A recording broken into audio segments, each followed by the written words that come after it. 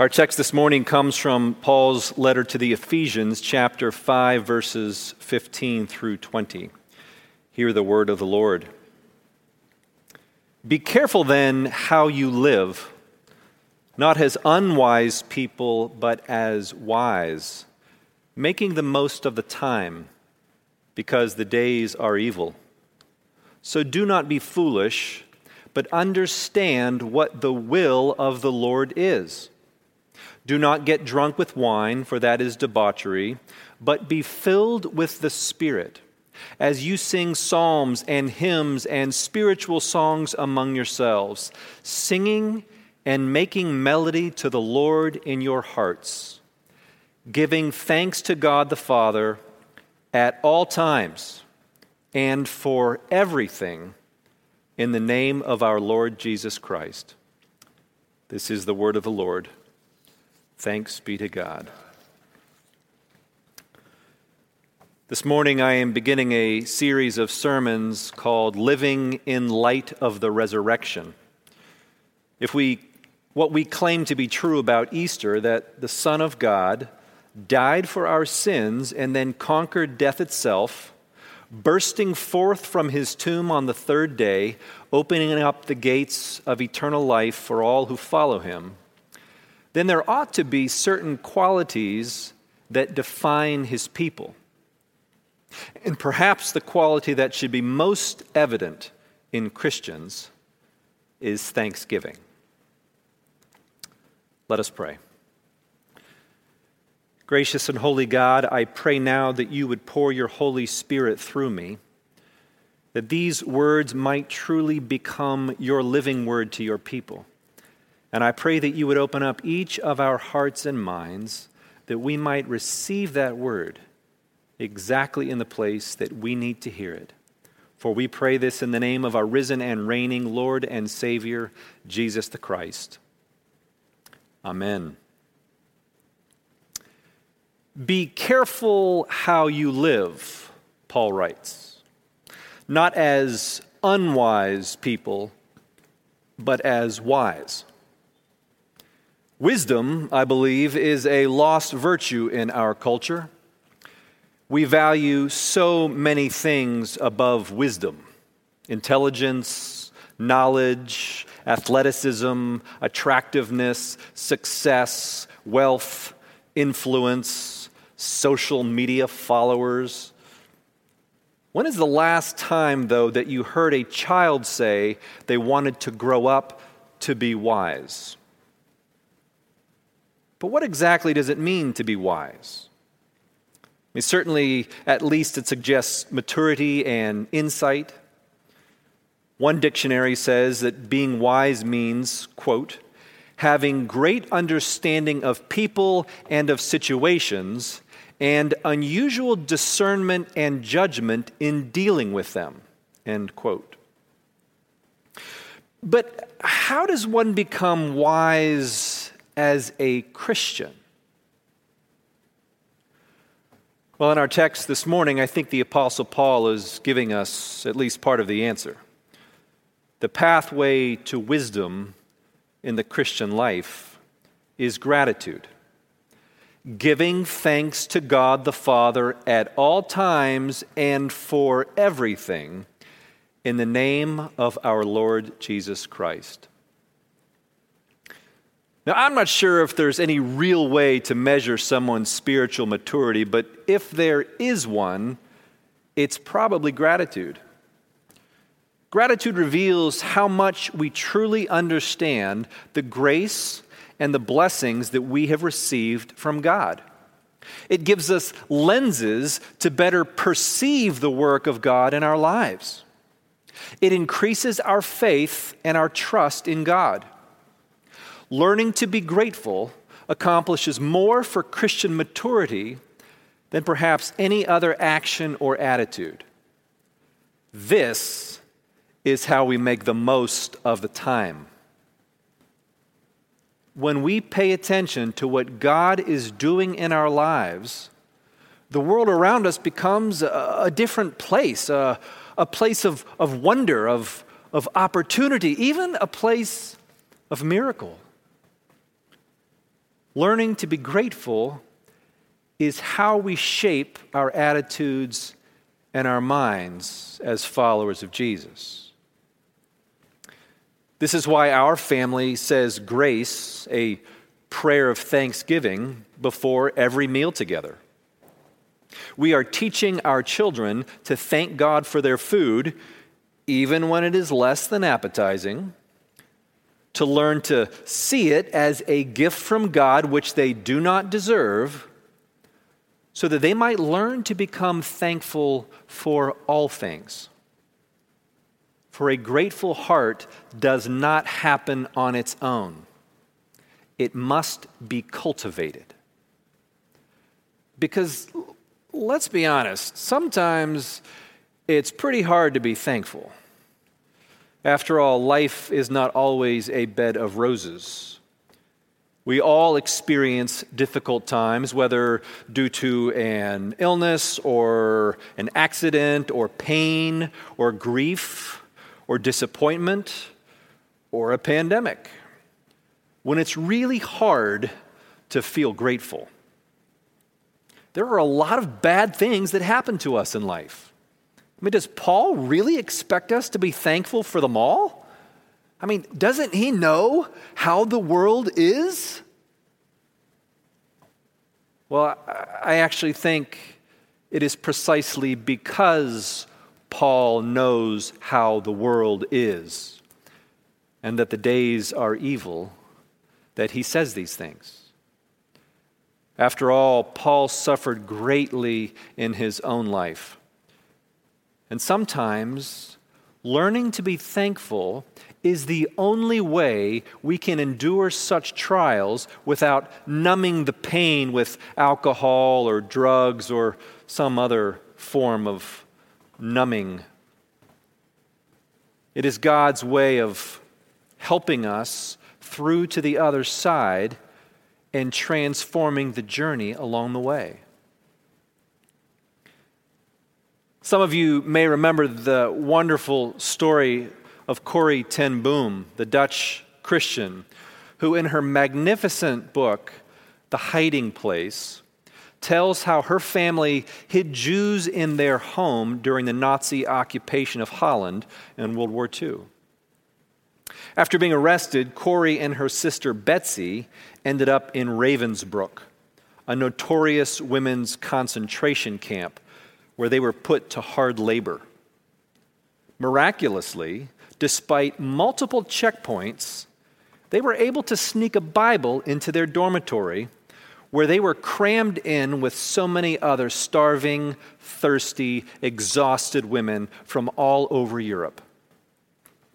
And that Bible became their source of hope and strength as an ever-growing circle of women would gather around the sisters each night to hear the words of life, words which transformed their prison. Mysteriously, despite the rigid surveillance everywhere else, the guards never came near them in their dorm. And so their Bible was never discovered, and they were able to continue their Bible studies freely. Now, when Corrie and Betsy had first arrived in their overcrowded, reeking dormitory, they quickly discovered that the place was crawling with fleas. "How can we live in such a place?" Corrie cried. Well, Betsy immediately began to pray that God would show them how. Suddenly, she cried out that God had already given them the answer that very morning in Scripture. So Corrie found the passage that they had been studying earlier that day and read aloud. "Give thanks in all circumstances, for this is the will of God in Christ Jesus." Then, despite Corrie's skepticism, Betsy began giving thanks for everything in their awful dorm room. And reluctantly, Corrie began to join in. They gave thanks that the two of them were together and alive. They gave thanks that they still had their Bible. They gave thanks for all the women there who would meet God in its pages. they gave thanks for the overcrowded conditions which allowed more women to hear. But then Betsy went too far. "Thank you," she said, "for the fleas." Now, this was just too much for Corrie to take. I mean, there was no way even God could make her grateful for a flea. "Give thanks in all circumstances," Betsy quoted. It doesn't say "in pleasant circumstances." Fleas are a part of this place where God has put us. And so they gave thanks for the fleas. But this time, Corrie was sure that her sister was wrong. Then one evening, after Corrie had been out gathering wood, she returned to the dorm to find Betsy looking rather pleased with herself. They had always wondered why they had so much freedom in their dorm room, which allowed them to have worship services with the other women. Betsy had discovered why. She overheard one of the guards saying that none of them would come into that room because the place was crawling with fleas. Then Corrie remembered back to that first moment when her sister had given thanks to God for those fleas. So often, God is at work for our good in and through the very things that discourage us, that trouble us, that challenge us, that make us even question God's very goodness. But we are not always able to see it in the moment. In his book, The Dark Night of the Soul, Gerald May writes, "I must confess I am no longer any good at telling the difference between good things and bad things. Of course, there are many events in human history that can only be labeled as evil. But from the standpoint of inner individual experience, the distinction has become blurred for me. Some things start out looking great but wind up terribly, while other things seem bad in the beginning but turn out to be blessings in disguise." Now, certainly, we all have fleas in our lives of one sort or another. Things or people or circumstances that cause us such grief that we can't imagine how they could ever be blessings in disguise. I wonder, what are the names of your fleas? They have many names in my life. Perhaps the most popular name for most of us right now is COVID-19. And I suspect that many of us have been racking our brains trying to find a way to be thankful for a pandemic, the way Betsy was thankful for those fleas. As Corrie discovered, it's not easy to give thanks at all times and for everything. And yet, this is what Paul urges us to do. For this is God's will for our lives, that we grow into people of thanksgiving. You see, we don't start trying to be grateful when we encounter hard times. That's like trying to run a marathon without training. No, we learn to give thanks every day so that when hard times do arise, we are able to get through them. For it is through a spirit of thanksgiving that the Holy Spirit works in our lives. Betsy ten Boom did not suddenly become a grateful person when she was put in prison. Now, she had been learning to be one all of her life through her faith and her love of Scripture. And when the face of evil rose up before her, the Holy Spirit rose up even greater through her thankful heart. And she marveled that God was present and sovereign even in a place like Ravensbrück. And if we too want to be filled with the Holy Spirit and experience the power of God in our lives, then we must also cultivate thankful hearts, especially because the days are evil. Doesn't take much to see the truth in Paul's words, does it? I mean, just watch the news or read the paper and it will become quite clear. From the coronavirus, which is tearing up our country, causing the loss of so many jobs and so many lives because people couldn't get the medical care that they needed, to the murder of another innocent black man just out for a jog in his own neighborhood, to the increase of white nationalism and xenophobia in our country, to the recent mass shooting with an assault rifle in Nova Scotia, to the number of children who go to bed hungry every day in the city of Pittsburgh, to the ugliness and unkindness and hatefulness that has become the norm in our society when we don't all agree. The days certainly are evil. So are we supposed to give thanks to God for all these things? Are we to be thankful for murder and violence and hate and tragedy? I don't know.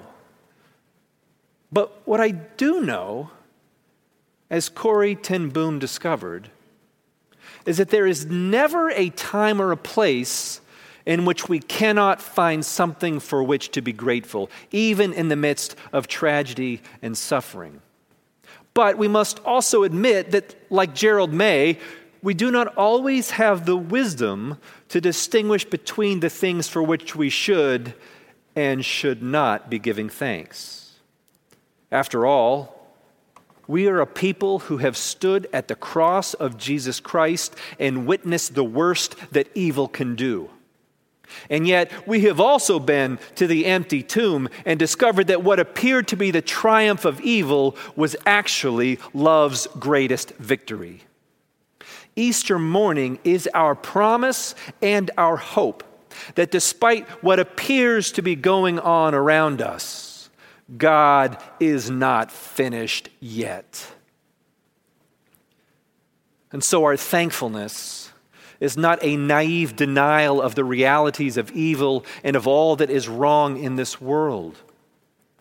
Rather, it is an act of faith that God is still in control and at work in all things for the good of those who love Him. And for the things that seem like fleas to us, be they small or big, we give thanks in the hope that a day will come when we can do so as witnesses of the good that God has brought.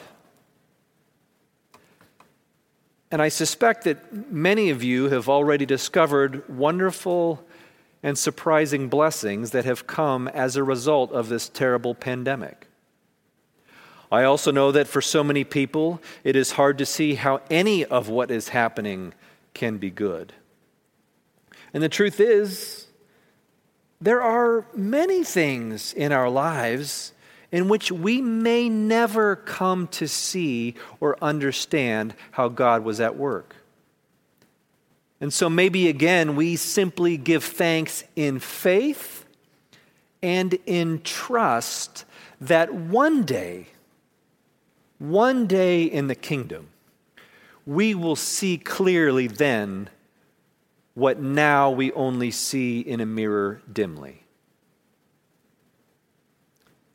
Regardless, we give thanks in good times and in bad because we believe that God is sovereign and that not even the tragedies and painful circumstances in our lives are beyond God's reach and ability to transform even our darkest nights into the brightness of Easter morning. For if the cross teaches us anything, it is that God can use even the worst of things to bring about good.